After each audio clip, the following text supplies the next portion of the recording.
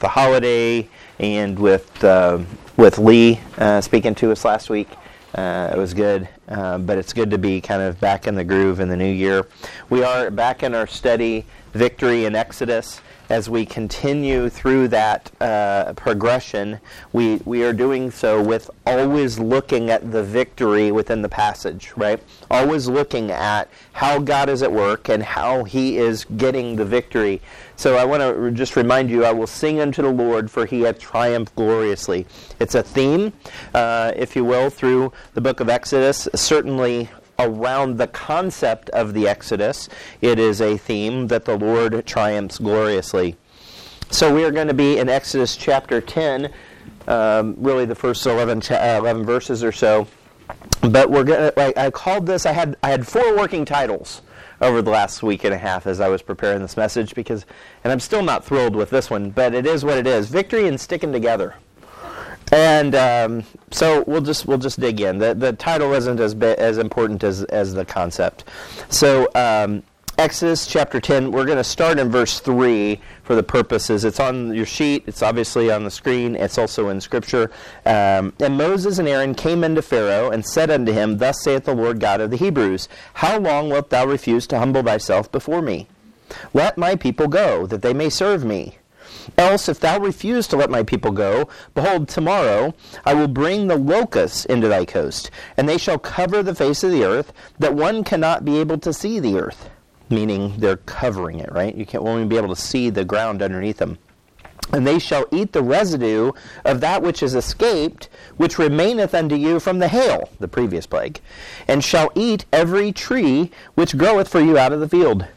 And they shall fill the houses, and the houses of all thy servants, and the houses of all the Egyptians, which neither thy fathers nor thy fathers' fathers have seen, since the day that they were upon the earth unto this day. And he turned himself and went out from Pharaoh. It's kind of interesting. He just kind of, mic drop. And Pharaoh's servants said unto him, How long shall this man be a snare unto us? Let the men go, that they may serve the Lord their God. Knowest thou not yet that Egypt is destroyed? Have you not heard the reports? Have you not understood? So on the screen, I've kind of ran with this little graphic. We've been working our way through, and instead of just looking at each of the plagues within the context, I've heard it said that each of the plagues have addressed one of the Egyptian gods, that God is addressing, who really is Almighty. I don't disagree with that. I'm not sure that's the biggest point to make, just kind of my humble opinion. But we see that at the beginning, there's not necessarily the protection for Israel that happens later. And initially, the magicians can replicate, and then they get to a point where they can't replicate it. And then the Egyptian magicians couldn't even stand before Moses. So we see a progression, I should do it this way, we see a progression as we work through that the Lord is showing Himself stronger and stronger, and giving Pharaoh the opportunity to repent, and including the opportunity to repent of his own personal sin. And so we're now to this point where we've just finished the hail, the threat, if you will, the warning is probably a better term, of the locusts coming if Pharaoh doesn't listen, is on his doorstep. So I think it's interesting that basically Moses and Aaron leave, and in verse 7, as I read, Pharaoh's servants said unto him, How long shall this man be a snare unto us? Let the men go. Now it's interesting, there's some specific wording in play here. Let the men go. And if you don't get this, you got it, okay, it's also on our website, but yeah, so all good. So lost men often choose their own devices despite their warnings. I don't know if you caught the subtlety, but when the men of Egypt, they didn't say, let the people go. They said, let the men go. And we're going to kind of tee off on that today. And I'm not just pulling out this, like pulling at this tiny string and trying to make an argument out of this. We're actually going to see this as a pattern in this passage. There's really a play, spoiler alert, there's a play by Pharaoh and his leadership to let the men and even the children leave, but just to go into the wilderness to sacrifice, but we're going to keep the ladies behind so that they come back, okay? All right, so I don't want to posture it as ransom, right? But it is kind of collateral. Like, if the ladies don't go, the men will come back. And I don't mean that in any kind of... I don't even know some of the quotes that Sam said this morning, so okay, Sam. All right, so lost men, left to their own devices, will often choose their own devices. Despite warning. Notice in Proverbs chapter 1, for that they hated knowledge and did not choose the fear of the Lord. They would none of my counsel. They wouldn't hear to it. They despised all my reproof. Therefore shall they eat of the fruit of their own way, and be filled with their own devices. For the turning away of the simple shall slay them, and the prosperity of fools shall destroy them. But whoso hearkeneth unto me shall dwell safely, and shall be quiet from the fear of evil. Like, the Lord lays this out very clearly in Proverbs chapter 1, that people will often choose their own way, despite the warnings that God repeatedly puts in their life. Like, even when God deals with the Apostle Paul, when he's Saul, before he gets saved, it's like, it's hard for thee to kick against the pricks. I've been putting all these things in your life. I've been telling you, I've been shutting doors, I've been doing all this, and yet you continue to go your own way, Saul. We do that. Lost men do that. Lost people assume that God is being mean to them, that God is being overly judgmental, when in reality he's putting guardrails in their life pointing to Christ, pointing to redemption.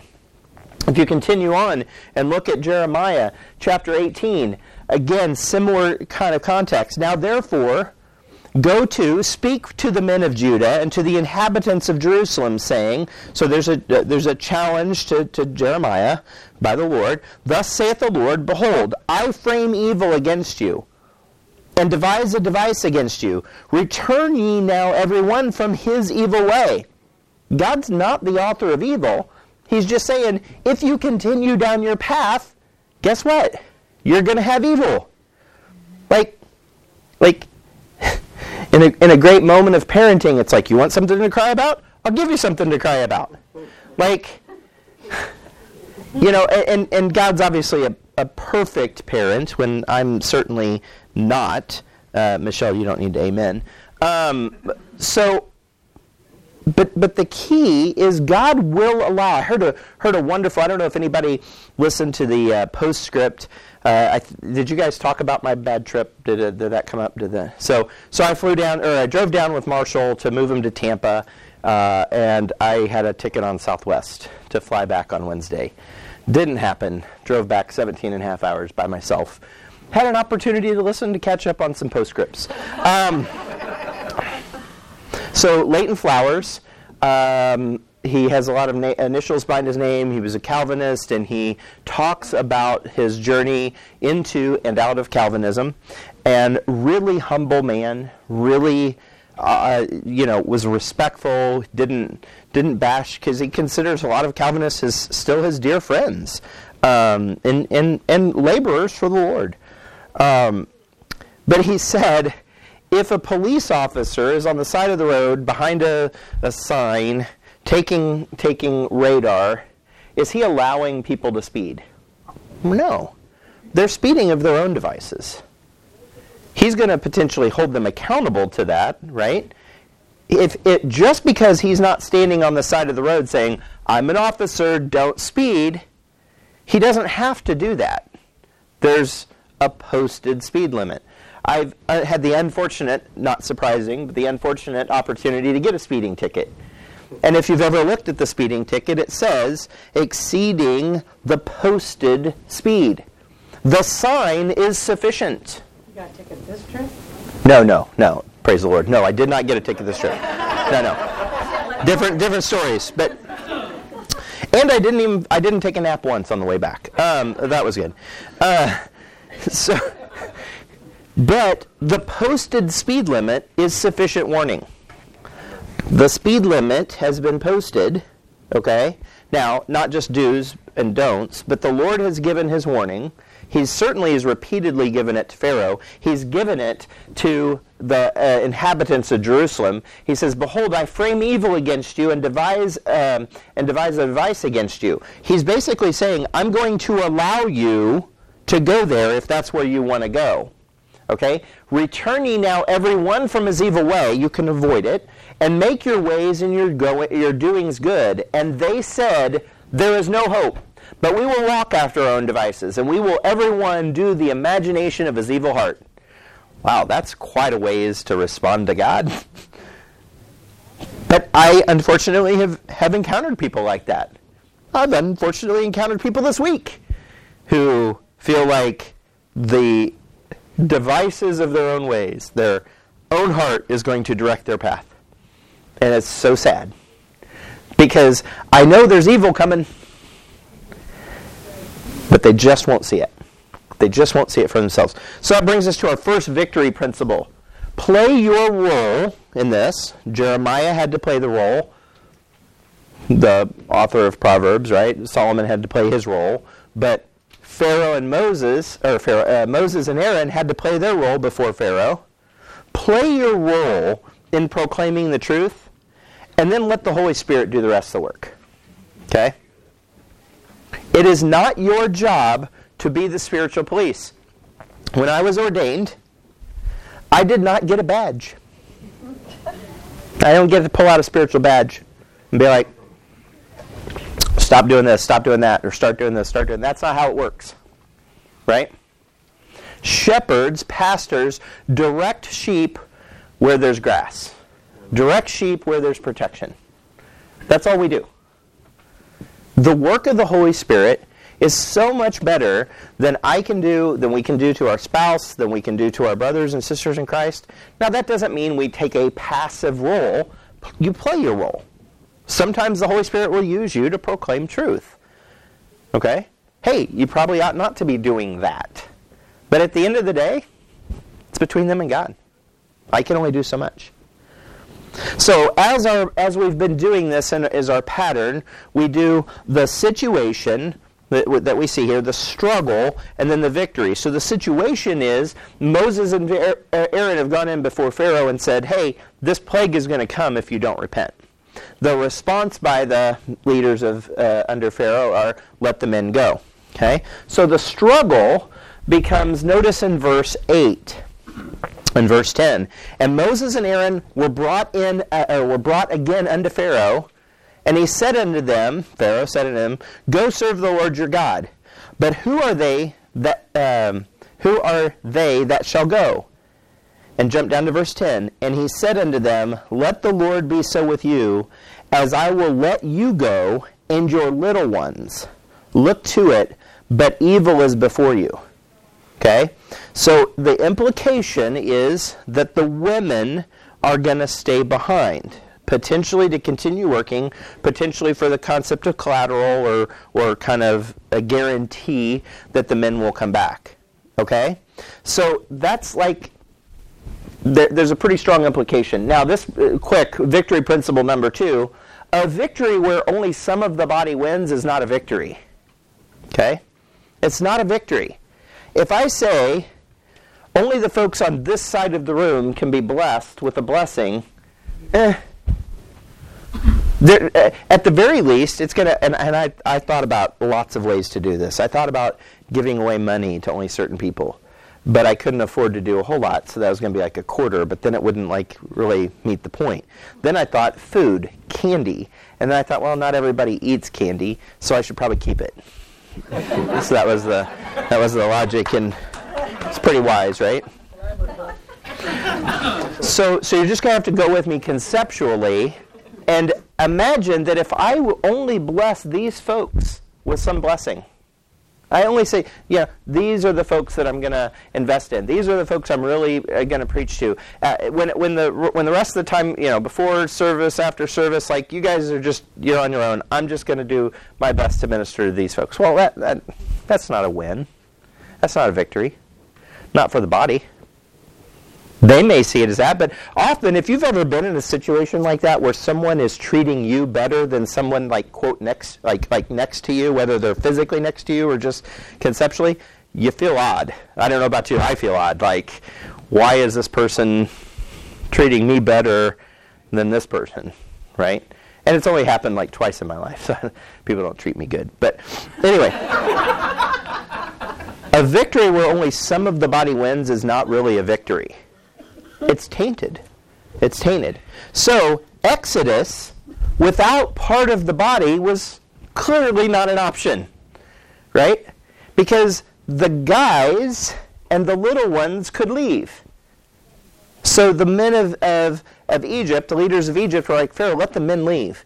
So then Pharaoh tries to sweeten the pot a little bit and says, well, you can take your little ones too. Just go out in the wilderness for a couple days, worship, sacrifice to your God, and then return. But that's not what God's promise to Moses was. God's promise to Moses was an exodus, right? And so Exodus, without part of the body, notice, again, was not an option. Notice in Exodus 10:23, and they saw not one another, neither rose any from his place for 3 days, but all of the children of Israel had light in their dwellings. This is one of the coming plagues, right? The next plague is there's going to be darkness, but all of the children of Israel had light. Not just some of them. It says all. Even if you jump forward to the Passover, and ye shall keep it unto the 14th day of the same month, and the whole assembly of the congregation of Israel shall kill it in the evening. Like, a victory for 95% of us is not sufficient. Certainly a victory for 2/3 of us, the men and the kids, is not a victory if the women are not included.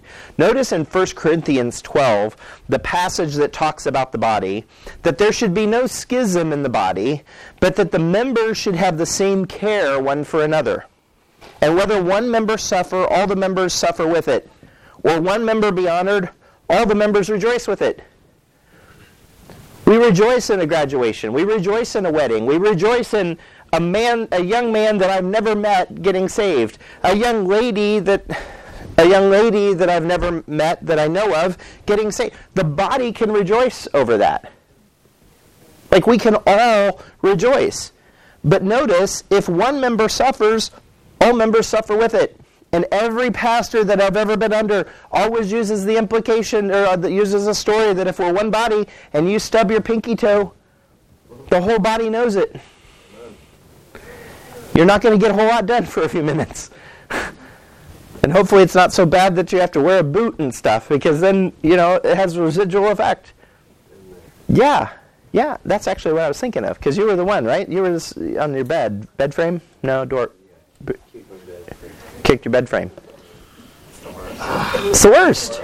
It's like literally the second worst thing that could happen to you is stub your toe really, really bad. I mean, you all have done it, and it hurts. Could you imagine doing it and, dislocating? It's a bad thing. The whole body, I don't care what you were doing in the next 20 minutes, you're not doing that anymore. You could literally be on your way to the bathroom to throw up because of something you ate. You stub your toe bad enough, you're not making it to the bathroom. You're not going to throw up anymore.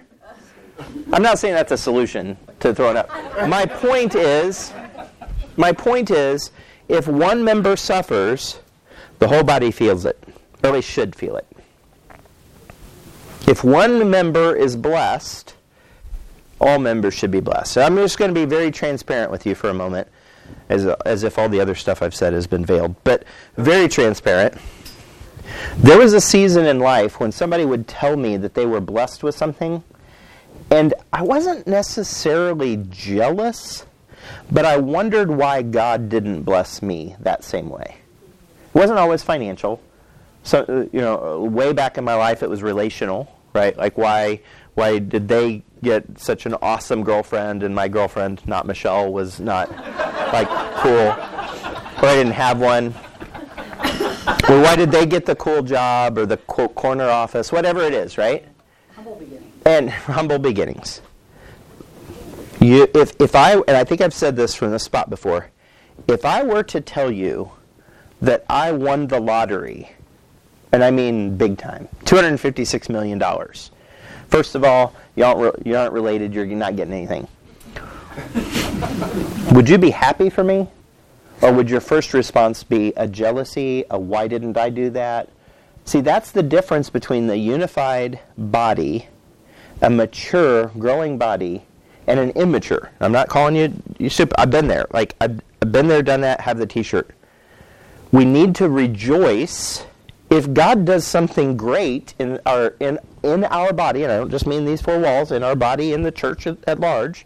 If God blesses, let's rejoice in that. If you hear that another church is starting a church, so Real Talk, Abundant Life out in Lee Summit, starting a church in Midtown area. Amen. Last time I checked, plenty of souls going to hell. We are not in competition with this like-minded ministry. It's not like all of a sudden, oh, they're going to be cooler, which is, I don't know, maybe they will be, but I don't know. They'll be cooler than me, that's for darn sure. And like we're going to be worried about losing ground. No. If they're going to see folks saved and grow in Christ, praise the Lord. Paul was even willing to say that when it wasn't even that like-minded. When people were preaching Christ of personal gain or to thwart his ministry, he was like, well, at least Christ is preached. We need to be more mature, and certainly Moses there's no indication that Moses goes back to God and says, well, should the guys and the kids go and leave the women? Like, it sounds kind of silly when you think about it, right? So there should be no schism in the body, but all members should have the same care for one another, and all should rejoice. Okay, so leaving room for partial obedience is leaving room for total disobedience. So Moses was tasked with Israel leaving, not a portion of Israel. In 1 Corinthians 5, and 1 Corinthians, if you're ever having relational challenges, I would at least consider reading 1 Corinthians. Because 1 Corinthians defines very well, certainly relational issues in the body. 1 Corinthians is really good. 1 Corinthians 5, your glorying, in verse 6, your glorying is not good. Know ye not that a little leaven leaveneth the whole lump? Now, we like that within the context of doctrine. You know, you give a little ground doctrinally, or you let a little sin in your life, But we don't like it necessarily within the context of unity. Like, it bothers me, and I believe it should bother you, if two members of this body are not getting along. Like, it should bother you. It should not sit well. You should be burdened by that. You should pray for that. You don't have to interject yourself unless the Lord's given you clear reason to be. That's not the point. But it should bother all of us. If there's two people in this body that are having issues, that should drive us to our knees. Even in Galatians 5:9, a little leaven leaveneth the whole lump. So don't leave any room for partial obedience, because you're leaving room for total disobedience. And continuing on in this last point, inequality or inequity by definition creates division. So, back to my example. If I blessed this side of the room with a $5 bill per person, and you can see why I didn't do it, but if I start blessing certain people, if I start looking on being a respecter of persons, as Scripture says, I'm going to create division. I'm literally giving room for Satan to come in and wiggle in and create a division.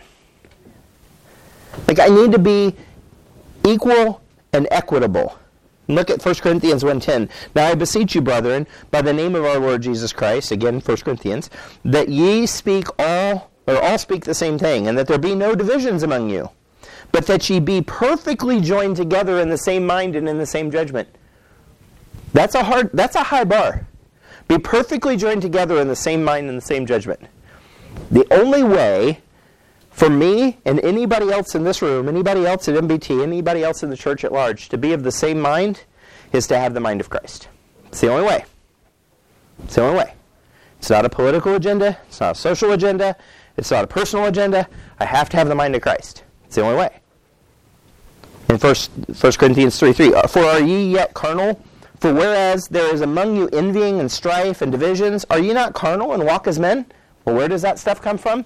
It comes from envy, strife, and divisions. You're carnal. You're thinking about yours and not others. 1 Corinthians 11:18. First of all, when ye come together in the church, I hear that there be divisions among you, and I partly believe it. I saw on Facebook, maybe some of you all have seen it on social media. You know, if Paul was alive, the church in America would be getting a letter.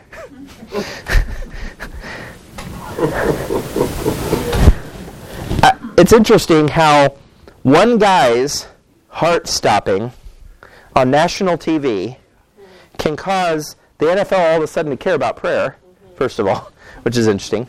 Second, that it can, quote, unify such a divided people. Last time I checked, one guy's heart stopping did unify people. So I was searching for a way to communicate this better, and I saw that this graphic that I'm getting ready to show you at work. It was a work thing, and look, at the end of the day, it's a graphic. It's a cartoon, technically, to communicate a very complicated concept. It is woefully insufficient. Okay, it actually gets a lot of kind of negative press because of some of the potential undertones of it. But hear me out. We need to talk about inequality and inequity for just a moment. This, maybe you've seen this, but often there's a third panel that talks about inequality or inequity, and all three people are standing on the same box. And the third person is short and cannot see over the fence. Okay? But equality is providing all three with a box. In this case, the guy in the wheelchair doesn't need a box. That doesn't help him. Okay? That is, by definition, equality. I'm treating all of them the same. The tall guy on the left technically doesn't even need a box. He's tall enough to see over the fence without the box. Equity is providing people what they need to be the equivalent result. Okay? So the little girl is barely able to see. She gets 2 boxes. Now she can both see, but then they build a ramp for the person in the wheelchair. Okay? Now again, there's a lot, there's probably more bashing this cartoon out there on the internet than there is supporting this, because it's like, why are they looking over a fence they're not supposed to be looking over? They're not paying to get in. Like, there's all sorts of people, oh yeah, trust me. They're like, it's bringing out an issue of height rather than skin color or demographic. So please, I just ask we can set all that aside for just a second. But if it bothers you that someone took the time, resources, materials to build a ramp so this person could see, please check yourself. Because this person, in this context, in this simple cartoon, has the same right to see over the fence, if you will. The obstacle that's standing before them, assuming it's legal and ethical to look over the fence and not pay admission to go to the game, it's okay. We spend resources, a disproportionate amount of resources in this church on our kids. A disproportionate amount of space, a disproportionate amount of ministers, disproportionate amount of supplies. But I'm kind of good with it. I think our kids need to learn. And that's okay. We don't think about that's not a negative. We're investing. We need to look at this as an investment. Moses not acquiescing to Pharaoh's lesser offer is a form of equity. Okay? It's technically a form of equality as well, but it's a form of equity. He wants the result, Moses wants the result to be all of us get to worship the same. All of us get to worship the same.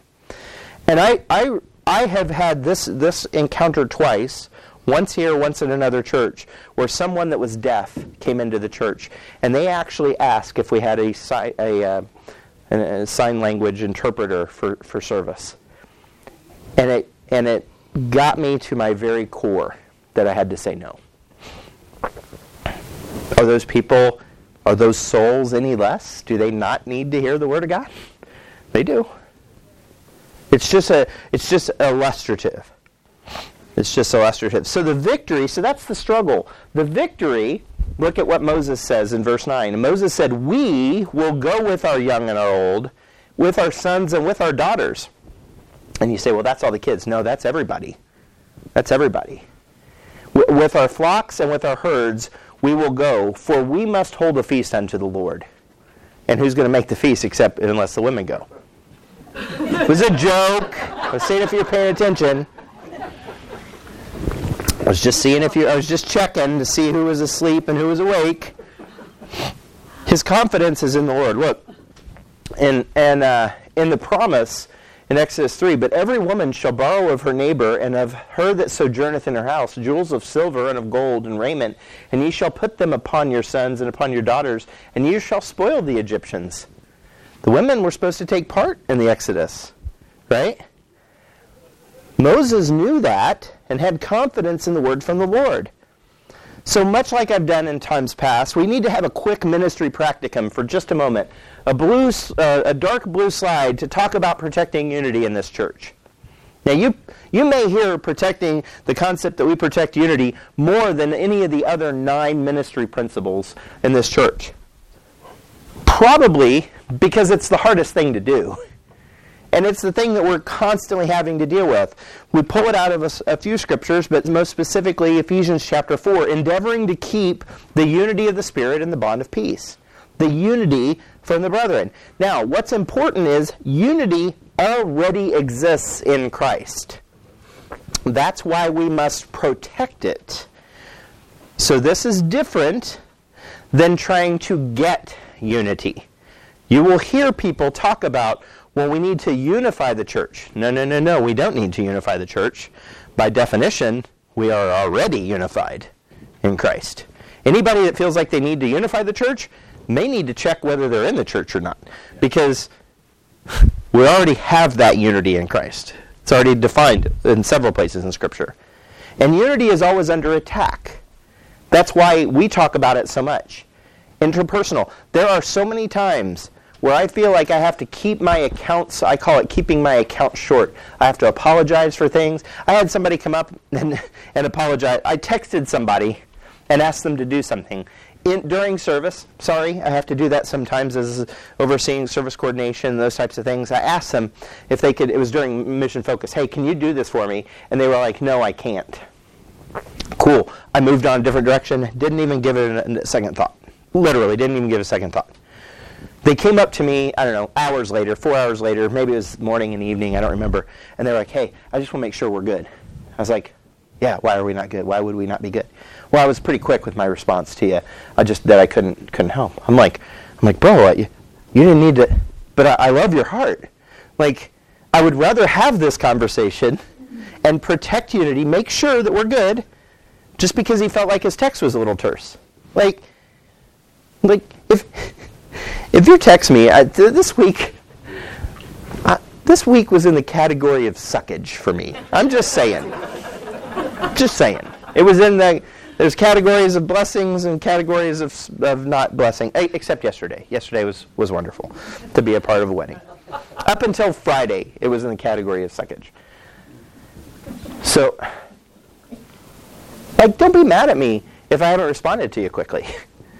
I think there's probably some of you in this room that I owed a response to faster than, I got so many texts on Tuesday night from people that want to go to Toronto, people that are feeling led, and they were told to talk to their pastor. I didn't even know what was going on. I'm just getting texts, boom, boom, boom, boom, boom, and I'm like, what was said on Tuesday night? But I love the heart of a person who simply just couldn't, in the middle of worship, stop what they were doing and help me, which was okay. I didn't think anything of it, but they wanted to make sure we were good. Make sure we're good. Make sure we're good. That's protecting unity. And unity requires us to small ourselves. We have to be humble. Like if I've hurt you, I am genuinely sorry. I actually kind of want to know how I hurt you so I can avoid it next time. I don't want to hurt you. That's not my goal. But you know what? I'm probably bound to do it. I've been married to Michelle for 20 years, 27, right? Is that where after the 27? Okay, 27 years. I've hurt her like 3 times. Right? 3 times in 20, but like once a decade. I just do because I'm not always in the Spirit. I'm not always thinking about her. Like, it's like so many times I just think about myself, or I'm in my zone, I'm doing my thing, which in some cases is a good thing to do. But I've hurt her. And we have to, in a marriage, work through that. Like, it's a little easier, to respond. But if I've hurt you, I'm sorry. Let's work through it. If you've hurt someone else, if you've been hurt by someone else, like, work through it. When I was before being ordained, Sam put a cast out there that said, hey, if you've got something wrong, if there's an issue with Mitch, go to Mitch and deal with it. And then if you can't get it resolved, come to me, we'll work through it. Praise the Lord, nobody came to me. But I was actually praying that if somebody had something against me, that they would, in fact, come. I went like 2 years with a very significant person in my life not responding to my texts, and I don't mean just delayed. I mean like not acknowledging my existence, considering our relationship divided, and it hurt. It hurt. Like, we have to protect unity. It's the unity Christ paid for. So, as I've already mentioned, unity is not the goal, but it's an indication of spiritual well-being. Okay? It's not the goal, because the goal's already been paid for. The unity already exists. That's not what we're working toward. We work to protect it, right? 1 Corinthians 5:22. Again, lots of references in 1 Corinthians 15:22. For as in Adam all die, even so in Christ shall all be made alive. Not just, we'll see it in just, not just the Jew or the Greek, or not just the Jew or the Greek, but everybody. In Galatians 3:26, for ye are all the children of God by faith in Christ Jesus. Ephesians 4:13, until we all come into the unity of the faith and the measure of the Son of God, unto a perfect man, unto the measure of the stature of the fullness of Christ. That's what we're working for.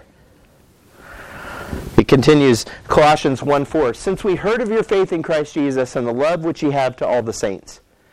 It's a greeting, but the love you have to all the saints. Like, hey, Colossians, you don't hold back. You love everybody. 1:28, whom we preach, warning every man, teaching every man in all wisdom, that we may present every man perfect in Christ Jesus. My goal is not to just see some of you get it. I'm not exactly sure that I'm totally down with the way Sam described the judgment seat of Christ a few weeks ago. I don't know if you were here for that, but he's kind of like, he said, I will stand beside you, and I will give an account as you give an account. And then if you didn't listen, I'll be like, Lord, I told them, like, here's a list of my sermons. I don't know if you're here. Here's a list of the sermons. Here's the times I told them. They didn't listen. I tried. Like, and I know he was being, coy and silly and that sort of thing. But I'm not exactly sure that I'll be standing next to you at the judgment seat of Christ, quite other than just the fact that we'll all be standing together at the judgment seat of Christ, if not on a knee.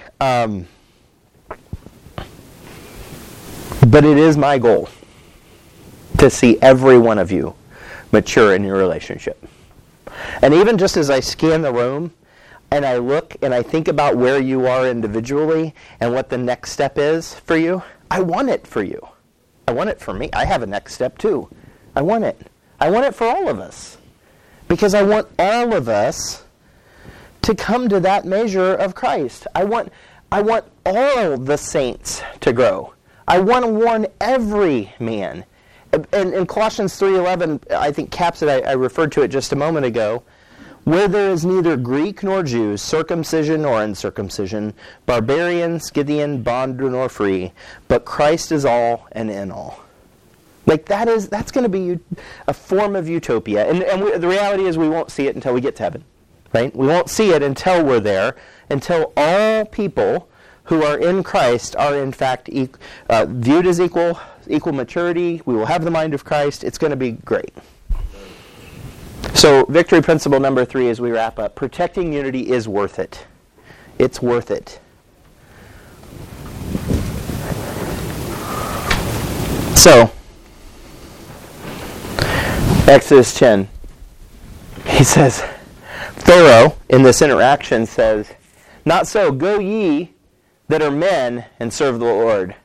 For that ye did desire, you men ask to go, you desired to go." So this is the negotiation that's happening back and forth. And Pharaoh is saying, "Go ahead, men, you can go." And then there's something that happens here. And then they were driven out from Pharaoh's presence. Pharaoh offers the men to go. He's like, "Go. Men, go." And then they were driven out from Pharaoh's presence. I don't exactly know what it was. I don't know if Moses stuck out a bony finger and said, "We're all going," or "None of us are going." I don't know. I don't know if he just stood there. I don't know what happened. But Pharaoh wasn't going to have it, and he drove them out of their presence. Moses was not willing to give any ground on this. So it brings us to our 4th and final victory principle.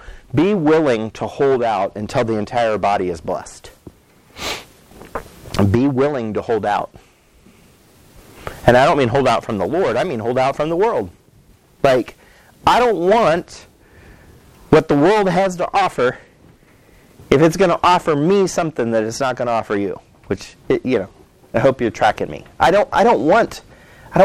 am going to hold out to the only one that can bless all of us, and that's the Lord. So I don't know. I dabbled. So is it Easter egg? Is that what they put in video games? And do they put them in movies too? Or do I have that right? So I dropped an Easter egg at the beginning of this service, and I don't think any of you caught it. Because the beauty, when I showed the very first slide, the very bottom, "For I will sing unto the Lord, for he triumphed gloriously." Look at this. In Exodus 15, and Miriam, one of the women, the prophetess, the sister of Aaron, took a timbrel in her hand, and all the women went out after her with timbrels and with dances. And Miriam answered them, saying, "Sing ye to the Lord, for he hath triumphed gloriously. The horse and his rider hath he thrown into the sea." There's literally a point at which the women lead the praise about what God did. Yeah. In part, because Moses wasn't willing to give any ground. Like, he's like, "No, if the women ain't going, we ain't going." And the locusts are coming. It's like the scene from Tombstone.